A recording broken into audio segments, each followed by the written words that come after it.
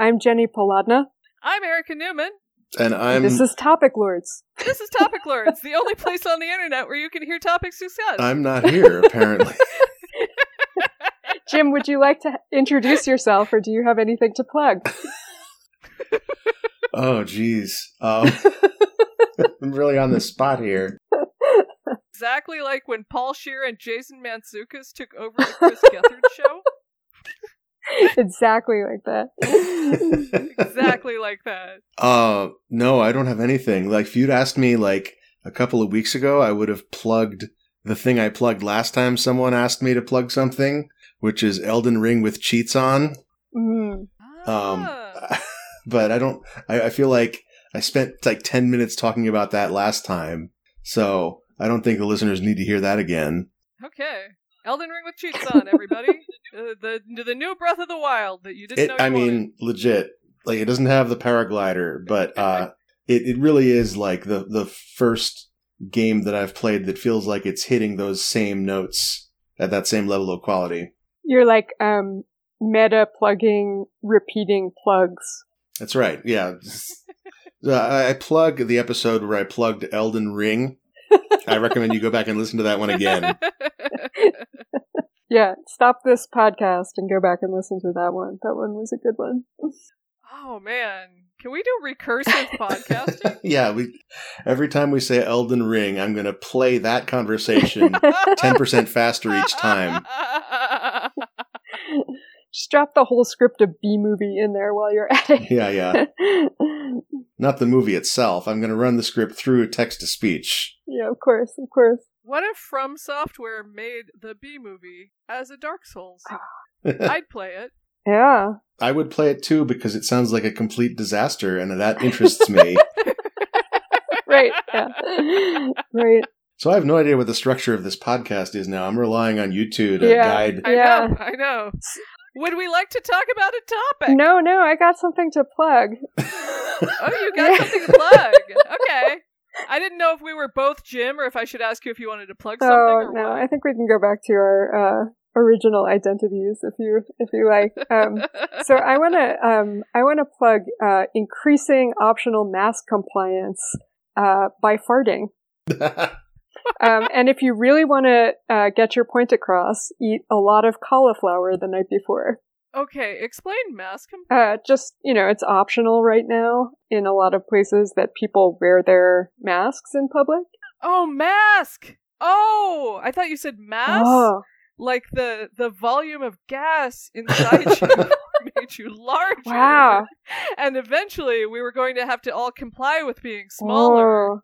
Yeah, no, very, very different. Also interesting, but very different. Wow. Jenny, Okay. do you have anything to plug? Let's see. I plugged fish last time, so, and I would plug birds. You could do it. I could. You know way more about birds than I do. You can still plug them. I don't own them. Okay. That's birds, everybody. They're like animals, but they flap. I flap sometimes. Oh yeah, you too are like an animal, but you flap. Are you a bird? I'm a water bird. I flap in the water. Oh. If it jims like a bird and flaps like a bird, it's a bird. It's a gym bird. Gym bird. Yeah, this is the rare, double recurring guest episode. I've been looking forward to hosting with Jenny since the launch of Topic Lords, where I first knew that I would be a guest on this. I have wanted to be on this podcast with Jenny for a really long time, so I'm delighted that this is finally happening. I like the implication there that you heard an episode of Topic Lord one day you would be on it. Well, I didn't mean to put it that way, but no, I figured you didn't, but I thought it was funny. Yeah, indeed, I did not know for a while that I would be on this. Are we ready for some topics? Yeah. What are those? I just tried to sincerely answer that question, and I realized that I can't. Yeah, no, it's rough. Certain words are extremely hard to define except without using themselves in the definition. Erica, your first topic is the system and by extension the Talenti Cup system. This is fantastic. I don't need to try to pronounce any weird words like Talenti. Do you want to answer that one? No, I will go back to being Jenny. Okay, all right, okay. Because I don't know. I recognize Talenti as a brand of gelato. Yes, that's I correct. think I know where this is going. Oh, okay, all right. Yeah, So but I would love to hear you say. So I think this is a meme that people teach to each other. And my friend taught it to me when I was like, I don't know, in my early 30s or something. So I've known about this for a little while. But basically the system is a way of organizing your life into boxes. And so like if you live in a small apartment or you live in multiple cities or you need to keep some of your stuff in a storage unit or you're constantly moving, you can basically like pack all your stuff away and then not know where any of it is. And you can pack it like kind of stupidly. Like, one time I moved, and I put like just random stuff into boxes as fast as possible, including like shoes. And if you ever pack like a shoe into something with like clothing or paper, you'll just open up a big box of mold, like, months or years later. It's really disappointing. So the system is a way of coming up with categories of things that fit into, 12 by 12 by 14 inch boxes, or maybe slightly larger or slightly smaller, depending on the thing. So it can be like,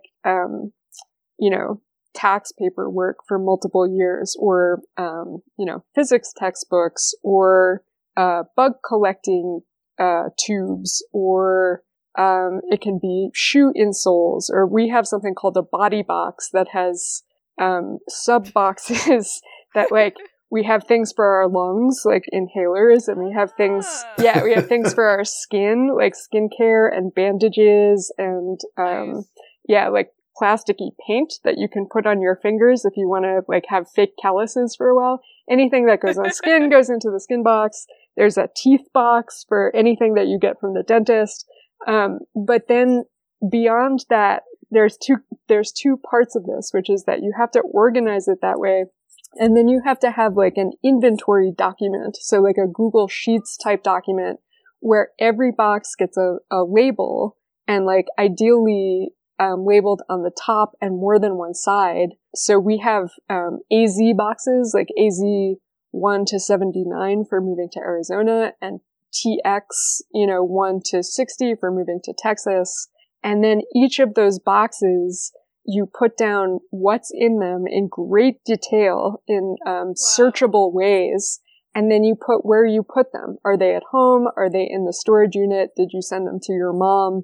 But all of the things have to be inventoried and searchable, so that like when you move somewhere and you suddenly need your tweezers, you know to look in TX59 in the sub box of like blah, blah, blah. And then, so the Talenti cup system is like kind of an extension of this, except you don't have to label it. They're just like 1 pint, gelato cups that are perfectly columnar, and they have, screw caps rather than snap caps, and they're transparent. So you can sort all kinds of things into Talenti cups and then put those into boxes. So anything that's small, like spices or sewing kits or earplugs or, paper clips or whatever, each go into their own Talenti cup, and then the Talenti cups get stacked and like put into boxes and then like taken out as needed. But it makes moving and, itinerant lifestyles like bearable and even like, possible in some ways. Yeah. So I want to advocate that. I want to teach it to y'all because it's changed my life. Okay. I'm looking, so I've started implementing the part where you have boxes. I have some 12 by 12 cubes that I'm looking at that have things like cables and office supplies and retro games and art hanging things. And I've got one that says fitness. Yeah, I'm into it. Fitness stuff in this box. Slap labels on them, and the bigger the better. Yeah. Like get index cards and write them big and from multiple sides, so that like when you are searching for your AZ12, like you know exactly where it is.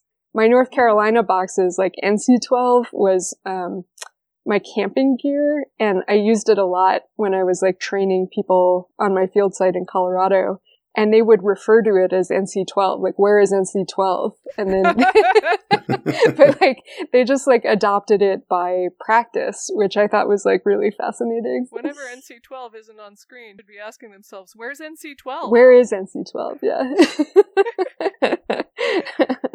Great. So the cylindrical, the Talenti cup thing sound very satisfying. I can't honestly promise you that I'm going to make a search of boxes.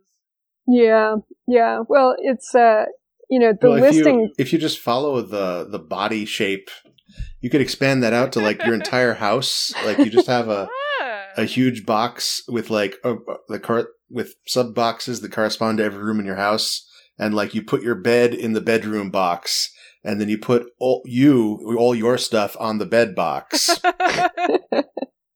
That sounds good. The Talenti cup system is also like it's so super useful because they're very stable. So like I store all of my beans and small pastas in them, and different kinds of like spices and like all kinds of stuff in the kitchen, dried mushrooms, that kind of stuff. And people come in and they're like, "Oh, this is great!" And they're like, "You eat a lot of ice cream." we probably have about 100 Talenti cups now, and they're like, I would say probably 95% of them are mint chocolate chip. Oh, the best! Did you personally eat all of your Talenti cups? Yes, I did. Yeah, I did.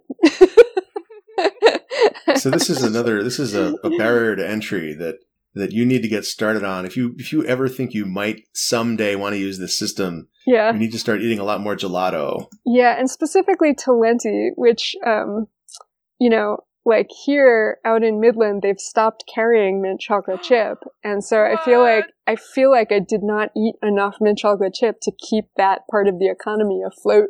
And so, they don't even have vanilla Talenti. So, like, I'm not sure, I guess we're stuck with this 100 cup system, but, until we move again. But I'll know where everything is when we do. Yeah, this sounds very useful. This sounds like, and it sounds like the sort of thing where, like, you start using the database because you needed it first, but, like, after you've moved once or twice with it, you don't need the database anymore because you just remember where everything is. Yeah, I that's not my experience. I wish it were. But, I feel like we have a lot more stuff than we actively use. And probably like a good couple of tons of it is actually books. So finding a particular book is, it's hard unless you have your own little library system if you're gonna keep them out of sight. Yeah. Relatedly, Chris revealed to me that he's been using his Dunbar number to keep track of the plant. What? Go on. Wait. How does that work? I don't know. We might have to make him come on here to explain and or justify that. What is a Dunbar number? So that's the I think it's around 150. It's the number of it's usually human beings. It's usually humans that you and the maximum number of people that you can like remember things about and have like a social relationship with. And I guess we haven't been seeing a lot of people during the pandemic. So he's like assigning his like spare slots to plants. That's wonderful. Yeah. He's going to be a very successful farmer. Yeah. I can't start the new topic. That's somebody else's job this episode. Right.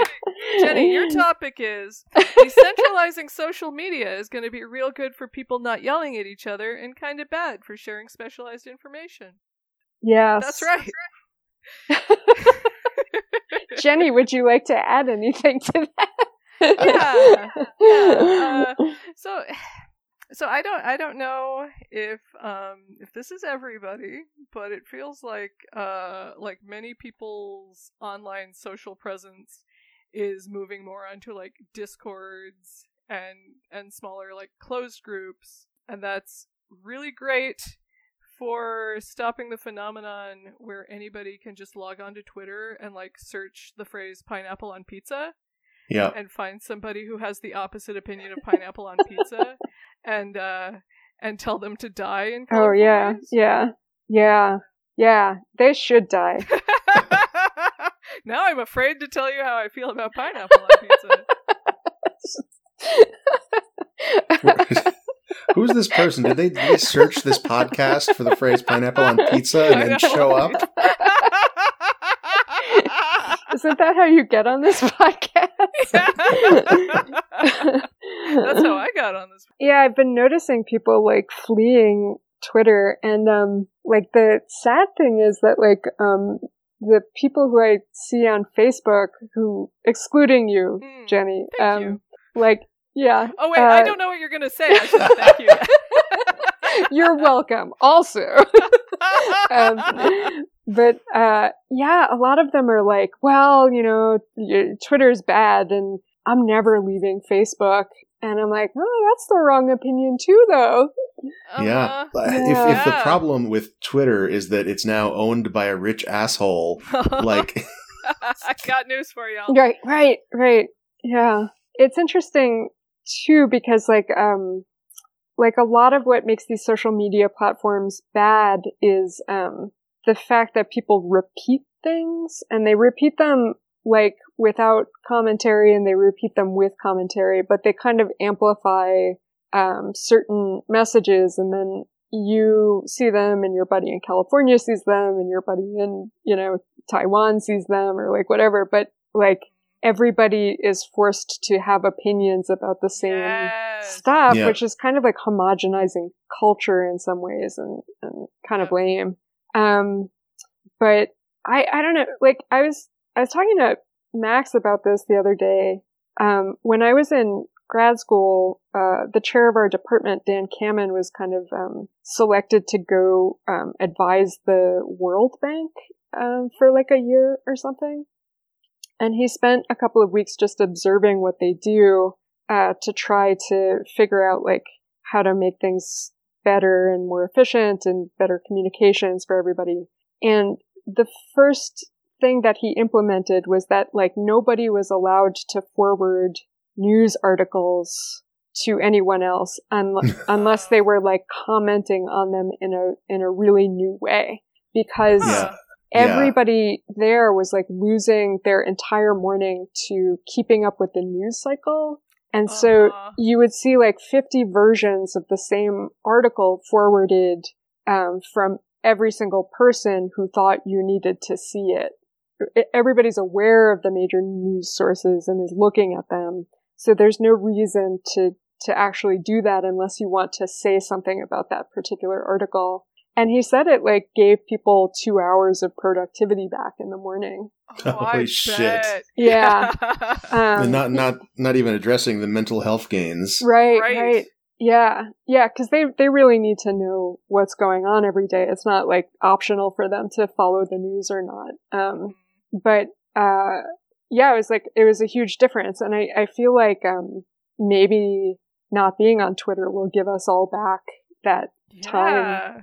Because I do feel pressure to have a take. Like, I feel pressure to have the correct take. Yeah. But I also, you know, like, I feel like if you don't say anything about the thing that everybody on your Twitter is mad about, they're going to assume that you tacitly approve of it. Well, I don't think that's actually true, but I understand why you would feel that way. Oh, yeah, I don't think that it is, but it does. And it only takes one person to kind of ask who's like, why didn't you say anything about this atrocity? Wait, has that happened? Has one asshole said that to you? Me. Okay. I've had an asshole say that to me. Yeah. Yeah, wow. on my professional account, and then I was angry about it for months. Yeah. Deservedly so. Yeah, it's overwhelming, because like then people who you know start like liking that take, which is just sort of mean and not what was intended, and there's no kind of there's no room for conversation in that kind of confrontation. Yeah, no, the right response to that is to go on Am I the Asshole, and like you go to the Am I the Asshole sub-post about them, GPT-3 bot. No. What you do is you wait till you wait a couple of days so that people can get their likes in. Then you block everybody who liked it and the person who said that. Oh, that's what I did. There you go. Good. It's a win for everybody. I thought you were going to say you wait a couple days and then the person who posted, who tweeted the thing at you inevitably gets milkshake ducked themselves. Yeah. That can happen. But the other thing is it's all it's all very public, so there's this kind of overwhelming feeling of public shaming or yes. kind of emotional frission and anger kind of directed at you that sits with you for a long time. But frankly, people don't seem to remember what happened 8 years ago in our government and, backtrack on that stuff. And that was entirely public. So why are they going to remember some tweet that wasn't phrased in the best possible way for this one other person? Why would they remember that, Not to get super deep into therapy time on Topic Lords, but get super deep into therapy time on okay. Topic Lords. Okay. So I was ostracized for 2 years in junior high school. Yeah. And now I'm super sensitive to more than one person socially correcting me at a time. Yeah. That happens on the internet just constantly. Yeah. How do you want to be on the internet at all? It's also where I learned to socialize. Yeah. So it's and it feels like it didn't used to be that much of a problem. Just go and online meant I'm going to go on Tori Amos AOL chat and talk to my social group and 2 other randos who popped in. Yeah, mm-hmm. And we all mostly got along about whether Choir Girl was better than Boys for Pele. Or we agreed to disagree. But not correct one another, importantly.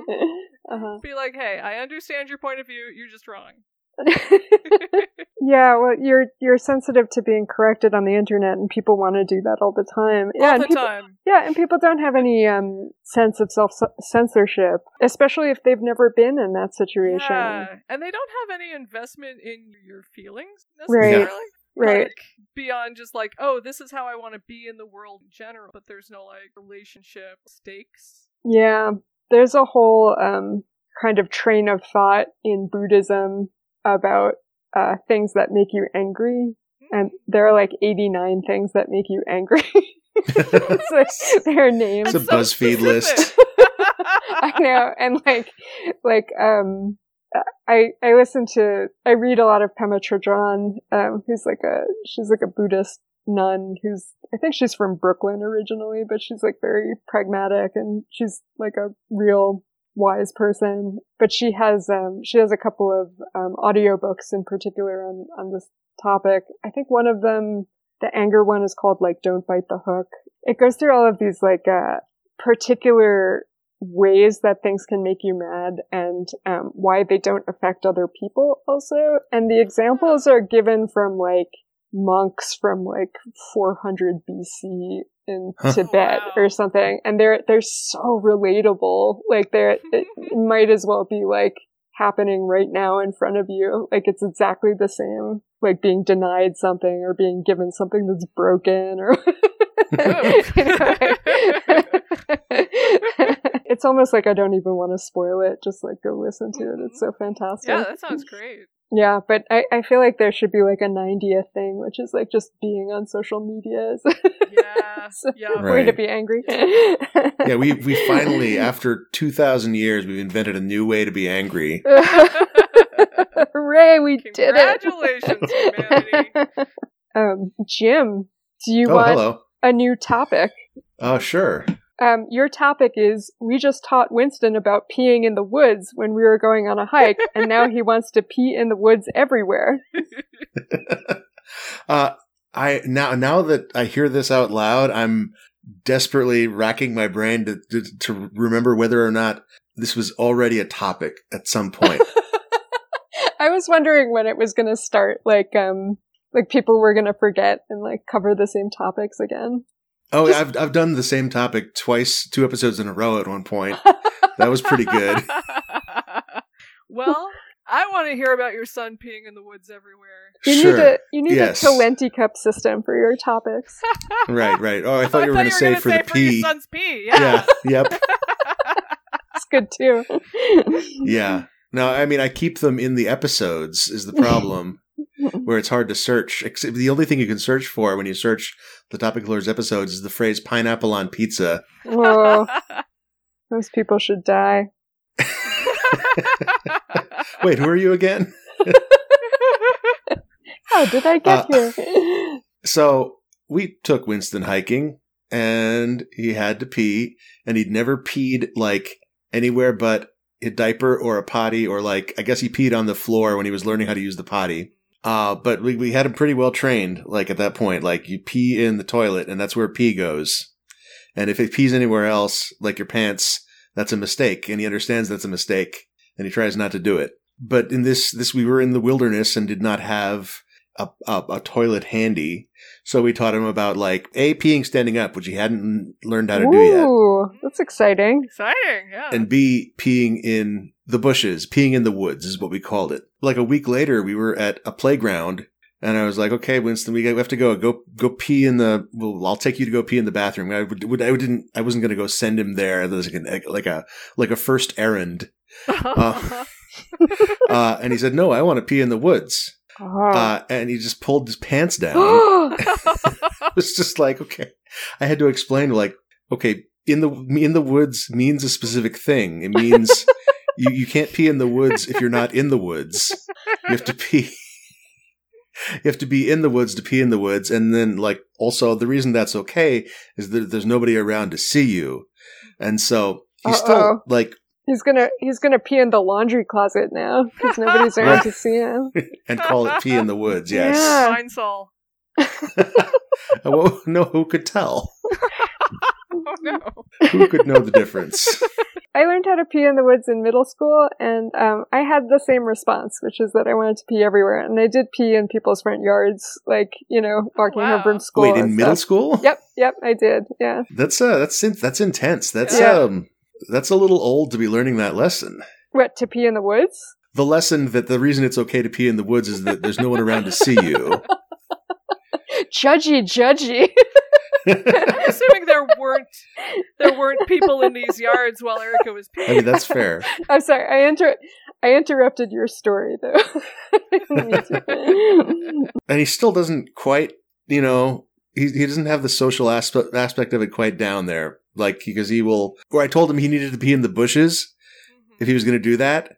And he would just find, like, any plant in the backyard.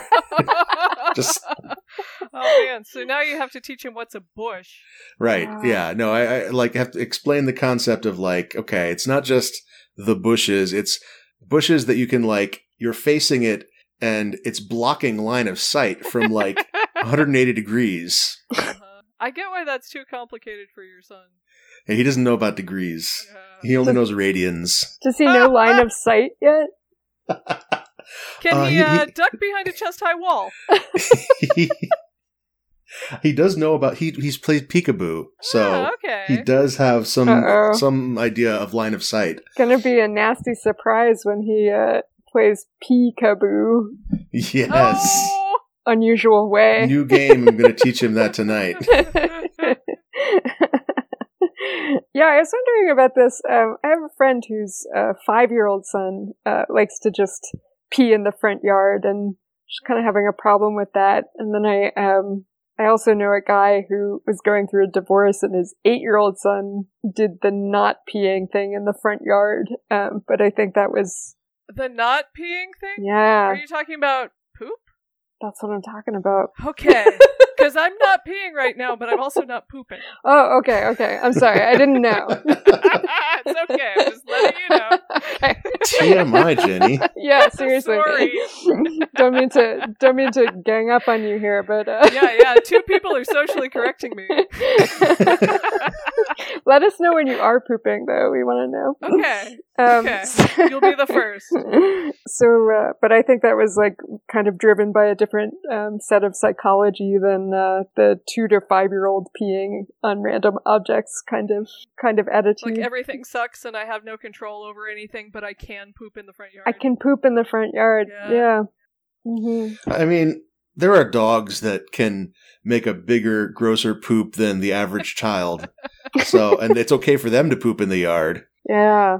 Riddle me that. Did you ever hear about George Clooney when he was living with Richard Kind while they were filming ER? George Clooney would take increasingly larger shits in Richard Kind's cat box. What?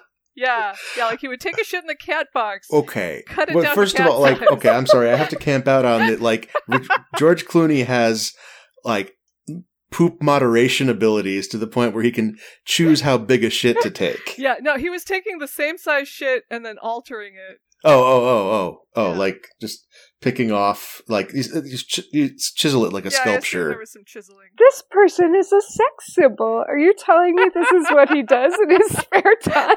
This might be an apocryphal story. I don't remember where I heard it. Huh. I mean, I would believe that about John Malkovich, but George Clooney has not impressed me as like a poop modifying kind of guy. Well, that's how he gets away with it. That's true. I could see him making eye contact with Richard Kind. He's like, nobody's going to believe you. And then shitting in the litter box. And then everybody believed him. Wait, so was this a coworker? Yeah, on ER. That sounds like a nightmare. Like, even without the shitting part. Yeah. Like, yeah. Being roommates with someone you're working with on set every day. Ugh. Yeah. I think we've covered this topic about like living with your field assistants. Yeah. We definitely have. Yeah. It's about how you really want the pizza, but you can't go to town for pizza. Right, I know. Yeah. The guy from the ghost story is camped out on top of your car and it's me. Go back and listen to that episode. Yeah, I mean, well, obviously, like, George Clooney is setting the example here. You should have, like, taken larger and larger shits in what would be the like, not their tent. Oh my god. Yeah, I think I, like, accidentally sexually harassed an undergraduate last night, and I realized how like possible this is to do without thinking about. So we I have like a small project where we're like rearing like tiny little wasps out of oak galls. So these structures that grow on plants, but we're looking at oaks in particular. And we were like looking at everything through microscopes and taking the specimens and putting them in alcohol and putting them in tubes, and we're shipping them to the Smithsonian. It's like a real thing, like we're doing real science here. And I'm like, oh, let's listen to music. And I put on Tom Jones, She's a Lady. And like, I think just that on its own is sexual harassment. Like, Tom Jones music is sexual harassment. Like, there's, I mean, if you listen to the lyrics of that song, it's a lot of innuendo, but it's like barely covered. Like, Tom Jones, famous for his enormous piece, is singing this song about like... And by piece, you mean a thing that's not pee and not poop. That's right. not detachable except in that one song by King Missile. But, like, I forget what the setup is, but like, she's a lady. She can take what I dish out, and that's not easy. Yeah, like all of the lines. Wow. All of the lines in the song are like that. And like, if you just look at the album cover of Tom Jones, like in his leisure suit, it's like, I'm far removed from the 70s, and it looks bizarre to me. But this person, like, is 20 or more years out from like existing in the 70s. Maybe like, I don't know. Is it more than that? No, like about 20 years out from... Oh, it's more than that, right? 30 years out? The 70s? How old are these undergraduates? Yeah, it's 2022. She must have been born in like 2002 or 2003. Yeah, the 30 years. Yeah, like it's like looking at an alien, but like you can't play this stuff for undergraduates. It's scary and bizarre. Yeah. My favorite innuendo is rock and roll when Bill Haley, who was known for taking rock and roll music and making cleaning it up and making it worse and palatable to white people. Oh yeah. Yeah. Mm-hmm. He did Shake, Rattle, and Roll. Which I guess is just about having an orgasm. Oh, okay, sure. Yeah. But he cleaned up a bunch of lyrics, but he left in the one about I'm like a one-eyed cat peeping in a seafood store. Oh my god. Yeah, right? Wow. Because he didn't get it? I think he must not have gotten it. Yeah. I think he didn't get it, yeah. I have to say, I don't think I would have gotten it either if there wasn't for the context of this conversation, so. I've heard that song like a billion times, and I've never noticed that lyric. Maybe it's not sexual harassment as long as you don't point out that it's sexual harassment. I think it helps if you don't point out. Yeah. Well, her opinion was that it was awful, and she wanted it gone, so we turned it off. Okay, sure. Put on WAP instead. Yeah. I've never heard it called WAP. WAP? WAP? WAP? WAP? WAP? Oh, I don't know how to pronounce it. I've only ever seen the words of WAP. If it whaps like a bird and quacks like a bird. It's Jim Bird. It's Jim Bird. Jim Bird. Okay, people, it's time for a poem. Yeah, let's do a poem. Oh, wait. What's that? Well, we have a segment in the middle of the show that's labeled Poem, where we read a poem, and then we talk about it as if it were a topic. Oh, so the poem is itself a topic. Wait, so what's a topic? Oh no. It's all coming apart. I didn't realize the special Jenny Erica co-hosting one was the one where it was gonna. I'm just here to talk about pineapple on pizza. Oh god. Die. Okay, so the poem is "I Wandered Lonely as a Cloud" by William Wordsworth. Jim, would you like to read it? I wandered lonely as a cloud that floats on high o'er vales and hills, when all at once I saw a crowd, a host of golden daffodils, beside the lake, beneath the trees, fluttering and dancing in the breeze. Continuous as the stars that shine and twinkle on the Milky Way, they stretched in a never-ending line along the margin of a bay. 10,000 saw I at a glance, tossing their heads in sprightly dance. The waves beside them danced, but they outdid the sparkling waves in glee. A poet could not but be gay in such a jocund company. That's a word that I have not read or heard. I gazed and gazed, but little thought what wealth the show to me had brought. For oft, when on my couch I lie, in vacant or in pensive mood, they flash upon that inward eye, which is the bliss of solitude. And then my heart with pleasure fills, and dances with the daffodils. All right. I'm going to look up jocund. I think it's like jocular. Yeah, jocular, genial. Sprightly and lighthearted in disposition. Right. What year was this published? 1807. All right. Who wants to give the hottest take? I got a take. All right, let's hear it. So I've heard this poem before. I never really paid attention, but yeah, I feel like this is the poet trying communicating like moving aesthetic experience to another person, which is kind of impossible. Mm-hmm. Yeah, right. And they do a better job than if they just said okay, I will tell a story about right now about Camus, my Japanese class, with a guy who lived down the street who built cars and was a very like a ore pronoun kind of guy. Mm-hmm, Yeah, and we were driving to class in the spring one time. There's like a rose garden, some other flowers on the campus, and I'm driving, and he looks out the window and says, "Fuck! These flowers are fucking pretty as shit." That's very expressive, though. Yeah, and I think Wordsworth maybe does about that good or slightly better. How much of a factor do you think it was that when they decided to publish this poem, Was it? Do you think that his last name is Wordsworth? Yeah. I'd say more than 0. Yeah. Yeah. Yeah, well, rhyming probably hadn't gone out of style at that point.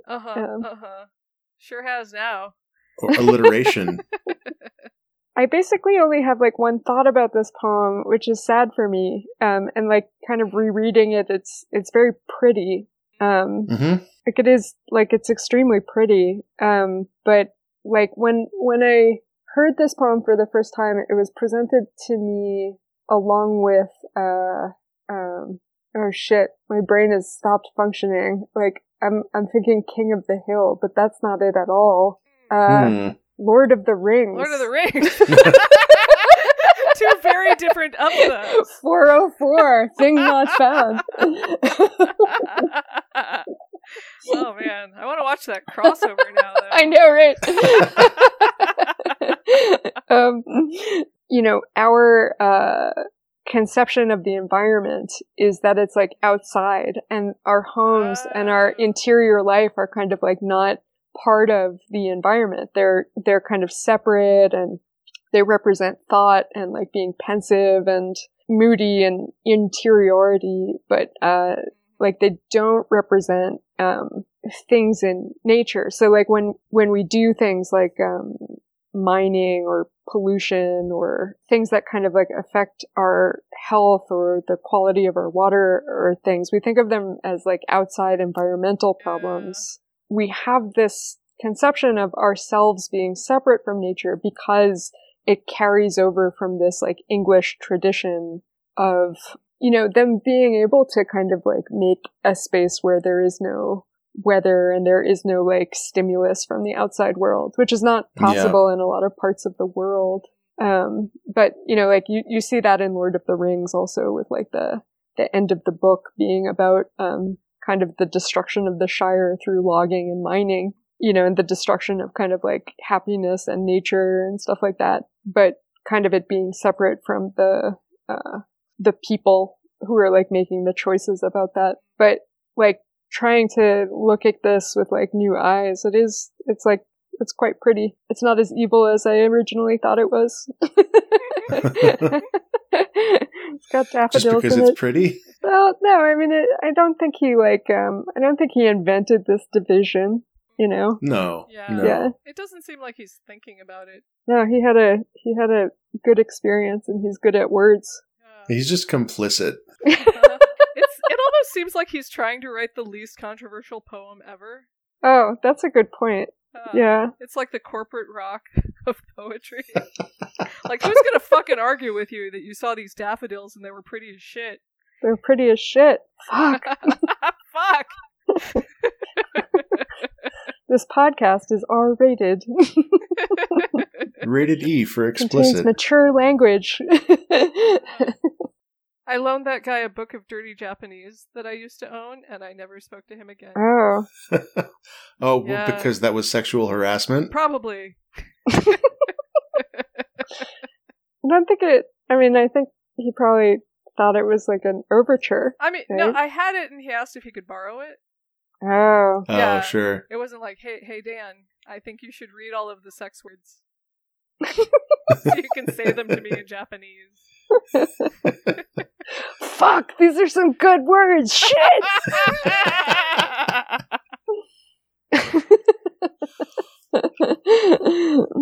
Jim, do you have feelings about this poem? I think it's very pretty. It is very pretty. It's a pretty poem. Yeah. Good job, words guy. Good job, words guy. Nice daffodils. The angle that it's reinforcing the division of like in the house and out of the house would not have occurred to me if you hadn't brought it up. Yeah. I mean, I think it was kind of like the context that I learned it in kind of ruined it for me, because it was a bunch of like energy engineers who are trying to make houses and homes more energy efficient, and like thinking about homes and interior spaces as part of our actual physical environment. Right. Yeah, but it's like, I'm glad that I learned this poem then, but, now it's always like associated with that experience. Right. Yeah. Yeah, you can't unring the bell. Can't unring the bell. Is that a palm? You can't unfry the nugget. You can't unpea the bush. You just need to go get some paper towels. Just wipe the bush down. All right, are we ready for another topic? Yeah. I think we'd better. Jenny, your topic is Mark Rosewater designed devil fruits. Yes. Yes, So he did. Yep. So I'm gonna need to unpack this one a little bit. So Mark Rosewater, game designer, one of the things that he is on record as saying is that games, it is better for a game to have a bad, even if you can perfectly balance all of your choices such that any one of them is situational or just certainly as good as any of the others. That's, according to Mark Rosewater, not the best game design. There should just be a shitty choice where if you pick it, you're dumb and you're making a mistake. Yeah. Otherwise, how can you find out who the noobs are? Right, exactly. And then, so where this comes into devil fruit. So devil fruits are a thing from the manga anime One Piece, where if you want magic powers in that universe, you gotta find one of these fruits. They're completely unique. They give you just a random, not a random, it's whatever fruit you eat is the power you get, but you don't necessarily know. Although I think there are fruits that people do know what they do. I don't know how they know what they do. It seems like you would have to eat one to find out. Yeah, and if they're unique, it would be different every time. Yeah. So I don't. There's a thing to question. Maybe there's patterns. Maybe there's just this one has a fleur-de-lis pattern on it, and that. Yeah. That means if you eat it, you swap genders. Yeah, that sounds correct. Sounds useful. Yeah. So I know a lot of people who would love that fruit. Absolutely. Yeah, you could get good money for that. Unfortunately, there's just one. Oh no. Oh, we just started a war. We just started a Gods Must Be Crazy style war. Elon Musk is going to buy that fruit just because he then he just wants to have it. He wants to blast it into space. Eat it and tweet about his vagina. We don't need this. We don't need this in society. But what does Mark Rosewater have to do with the One Piece? So, there are some devil fruits that are just worse than others. And there's one in particular that I think about more often than you would think a person would think about this devil fruit. Mm-hmm. It's not a filler arc, but it feels like a filler arc where the crew goes and makes friends. Girl, her power is she can talk to dragons, which would be great. If dragons existed. I was gonna say, hey, if there were more dragons, she does in fact know a dragon, so she lucked out there. She can talk to it, yeah. Yeah, but also anybody who eats a Zoan type devil fruit, which changes you into an animal, which happens to, this is my favorite thing in the entire series, you see a dog gun, and you think, oh, this is a dog that ate a gun fruit? But no, it's a gun that ate a dog fruit. It's an enterprising gun. Yeah. I can't explain the mechanics, but that's what happened. So if you eat one of these Zoan fruits, you get, not only do you turn into whatever animal as the fruit but you get a special perk where you can just talk to all animals now. Yeah. Oh. Yeah. But is that worse than not being able to talk to animals? Can you still talk to humans? Oh yeah, you can still talk to humans. That seems better. That seems like an upgrade. Yeah, it's just functional. If this dropped in Diablo and you looked at the devil fruit you were carrying and you looked at this one, you go, oh, this is just a straight upgrade. I'm gonna throw the one I've got on the ground. And there's also the main character who has a completely different devil fruit that turns him into rubber. Not a Zoan type at all. He can also kind of talk to the dragon a little bit because he just understands what the dragon is saying in its heart. Wait, so can you eat more than one devil fruit? Not. Why? Did you just choke? Not fit in your mouth? I'm full now. The internet might know, and I probably should have researched this before I came on here. What happens if I type in what happens if you eat more than one devil fruit? You get shafted off to some kind of made up currency. Oh, Here you go. Any attempt to gain a second devil fruit power will cause the consumer's body to be torn apart to such a degree that little trace is left of it, resulting in their death. Ooh. That's definitely a bad choice. Thanks, Mark Rosewater. Yeah.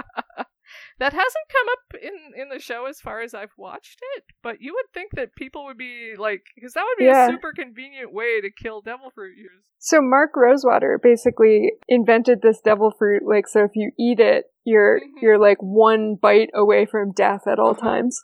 Yeah. Yeah. Good job. You also can't go swimming. Why? Because you sink. Oh. You just sink like a stone and you can't swim. What? Yeah. Oh. Even touching seawater takes away your devil fruit powers. And then if you eat a second one, you die? Huh. Yeah. Oh my god. This is like contracting dengue.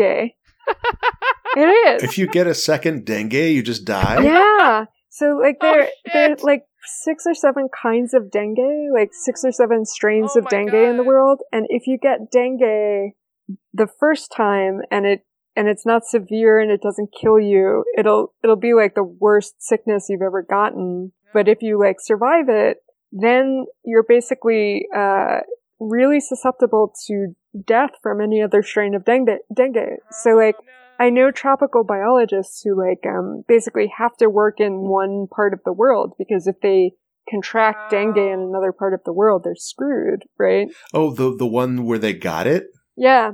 So the immune system is working to the extent that it'll protect them from that one strain. It will protect you from that strain, like, but you'll get sick again and it might be severe, but it won't necessarily kill you. Whereas if you contract the other strain, Right. it will. You know, it's weird because like, my husband and I work in French Polynesia, you know, and if they start getting dengue and occasionally they have like one case, it usually comes over from Asia. You know, like dengue is sort of creeping up into Arizona and Texas from Mexico. Oh no. Yeah. Wow. So like we might just be like, well, I mean, I feel like we're pretty lucky. Like the US has got lots of roads and it's got like lots of beautiful national parks. And like if we're stuck here with our strain of dengue, like we got a lot going for us.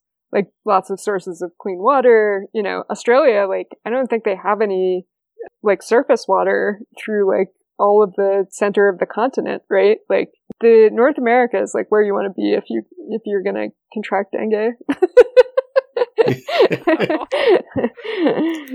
Mark Rosewater, thanks for inventing dengue. What an asshole. I know, Right? seriously. Who's this guy? He's just somebody who searched for pineapple on Oh pizza. God. Yeah. Erica, do you want to talk about another topic? Yes, I think so. Okay, your topic is decarbonizing the language. Yeah, you just got to give it a good scrub. I think that's true. Yep. Do you want to try and do it like in real time? Yeah, I don't have my Brillo pad with me, so Okay. So we were talking about this earlier, and you said you had like 7 examples. That's true. I do. Just give us some context for this. Okay, so Oh yeah. like a lot of what we need to do to kind of engage and combat and maybe like deal with climate change is to what they call decarbonize the economy. So basically like everything that runs on fossil fuels and everything that gets shipped around with fossil fuels and all of that stuff has to be tackled almost at the same time. If we're going to like remove fuel sources, like we have to kind of decarbonize everything in order to get like a cleaner economy, a cleaner climate. But as an individual, like you don't have like a lot of power over that, those choices, which are really happening at the governmental and global levels. But I figure like we can be more excited about these things and try and like transition ourselves into starting by like decarbonizing our language. Okay, so my list includes things like do you know the phrase "coals to Newcastle"? I don't think so. So coals to Newcastle is like shipping coal to Newcastle would be a silly idea because Newcastle is where coal comes from. So So coals to Newcastle is like, you may have too much of this already, but here's another, here's another one of these or something. So the decarbonized way, that I think we should substitute this phrase instead of that one is, pants to Walmart. Okay, sure. Okay, so next time you hear coals to Newcastle, just correct people and say pants to Walmart. Okay, so burning the candle at both ends, right? This is a phrase that means like you're working late into the night, but you're also like getting up in the morning. So the ends are usually like, it actually doesn't refer to both ends of the candle, but that's how you hear it, right? Both ends of the day. But it's really like cutting into both sides of your resources. I have decided that best phrase to replace that one is eating the burrito from both ends. Yeah. I think that's good, right? It's very evocative. Yeah. It's like one of those poems that puts the aesthetic in the listener's head. Right, yes. So instead of saying high octane, we can say PN junction function, which is like our way of like invoking solar energy instead of long carbon chains. Right. Adding fuel to the fire, enriching the uranium. Why not? Yeah. Okay. Go nuclear. I don't know. Yeah. I don't know if that's really like decarbonizing the economy, but it is like or the language, but it is really like looking at alternate fuel sources. Burning the midnight oil. I've come up with two substitutions for this. One is switching to batteries, which just makes sense, right? Yeah. The other is harvesting the bioluminescent fungus. I like that Yeah. one a lot. I think that the band Midnight Oil should change their name to Bioluminescent Fungus. Oh, maybe we should propose that. Yeah. And then I have two more, which is running on fumes. Do you wanna guess what I had for running on fumes? No, I got nothing. Jim? Running on empty. Oh, okay. Yeah, that's a good one. You really put me on the spot there. Yeah. If you got a good one, now's the time to pull it out and save the listeners. Yeah. All I got was farts. I'm like, I bet it's gonna have farts in it. Okay, yeah. Yeah, see, I mean, I feel like workshopping some of these it's worth it. There should be a fart one in there. That's methane, rather than... methane is still like a carbon-based thing. Still climate change related. Yeah. I chose entering year 3 of the pandemic for running on fumes. Oh, sure. Uh-huh. And then out of gas, I also have two. One is turbines on a windless morn, or for out of gas, you could just say, it's nighttime, bitch. I feel like there's going to need to be some level of introducing these to other people as set phrases. It's like the first time you walk up to somebody and you're tired and you say, it's nighttime, bitch. Yeah, maybe that one isn't like quite as self-explanatory. Like it kind of assumes that we're all in like a solar panel world already. And we might not be. We might be in a wind world or something. Nuclear world. Yeah.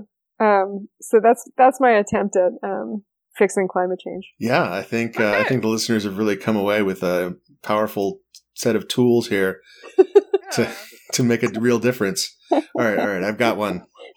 So for the phrase tire fire, meaning like a bad situation that's also messy. You could talk about maybe you're burning solar panels instead. Yeah, just a bunch of solar panels on fire. But that's still burning something. Oh yeah, but it's not petroleum. Okay. It could be shattered. Oh yeah. That's bad luck too. Yeah. 7 years. 7 years of bad luck from a shattered solar panel. I don't know. I feel like we've got 3 budding comedians in here. Like we should be able to solve this one. It's beyond us. Maybe this is what one of us would have made a flower by now. Maybe this is why climate change is happening, is because we don't have the brain power to come up with the right decarbonization of the language. Oh no. Does that mean we're personally responsible for climate change? Probably. Oh no. Let's get angry about it on Twitter. That's what British Petroleum wants you to think. Yes, that's right. Jim, do we have time for your final topic? Sorry. I'm going to say no. I'm going to say this is, we've reached the end of this episode of Topic Lords. All right, Jim, if this is something you want, where can people find you online? So I do a podcast called Topic Lords. You can listen to it at topiclords.com. Oh, that's cool. That sounds delightful. And you can find me at Mogwai_poet at mastodon.social. Oh. Are you making the Mastodon moves? Oh, I mean, I've been on Mastodon for like 5 years. People are finally showing up. It's nice. It's That's great. Yeah, they're interacting, and they really seem to be the worst thing that happened to Twitter was the best thing that could happen to Mastodon. Awesome. Maybe I'll see you over there. Yeah. Jenny, if this is something that you want, or I can't remember the other thing, where can people find you on the internet? I also forgot the other thing. That's the whole phrase. You did this it. This is a harder job than it appears. I know. Jim makes it look so easy. I know. No, that happens in editing. So Jenny, if this is something that you want or not the other thing, where can people find you on the internet? People can go poop on my lawn. I am still at HorseWizard on Twitter. Me, if this is something that I want or not the other thing, where can people find me on the internet?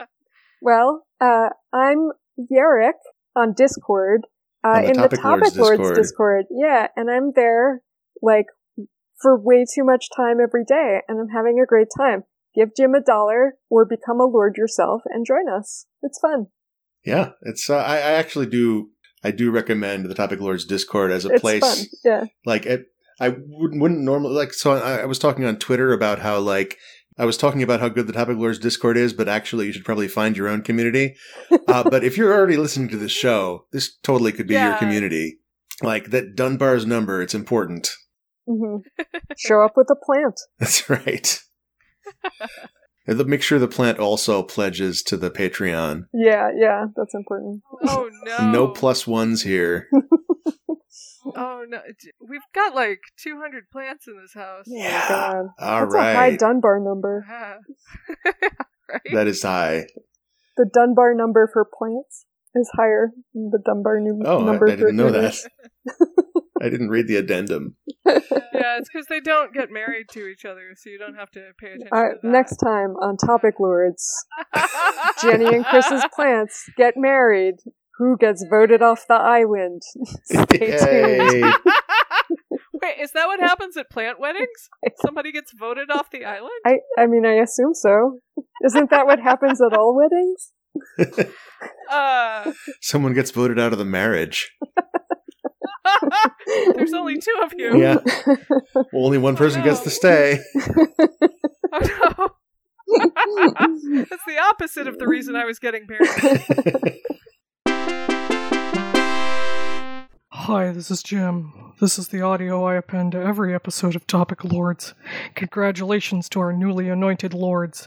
This episode was edited by Esper Quinn, who can also edit your episode if you contact them on Twitter. If you'd like more people to hear the show, you can tell your friends about it or rate and review us on whatever podcast service you use. You can add content to the Topic Bucket by emailing topicbucket@topiclords.com. And you can contribute to our Patreon at patreon.com/topiclords. Patreons get episode a week early, and you get access to the Topic Lords Discord, where you can discuss topics with all the lords that hang out in there. See you next episode.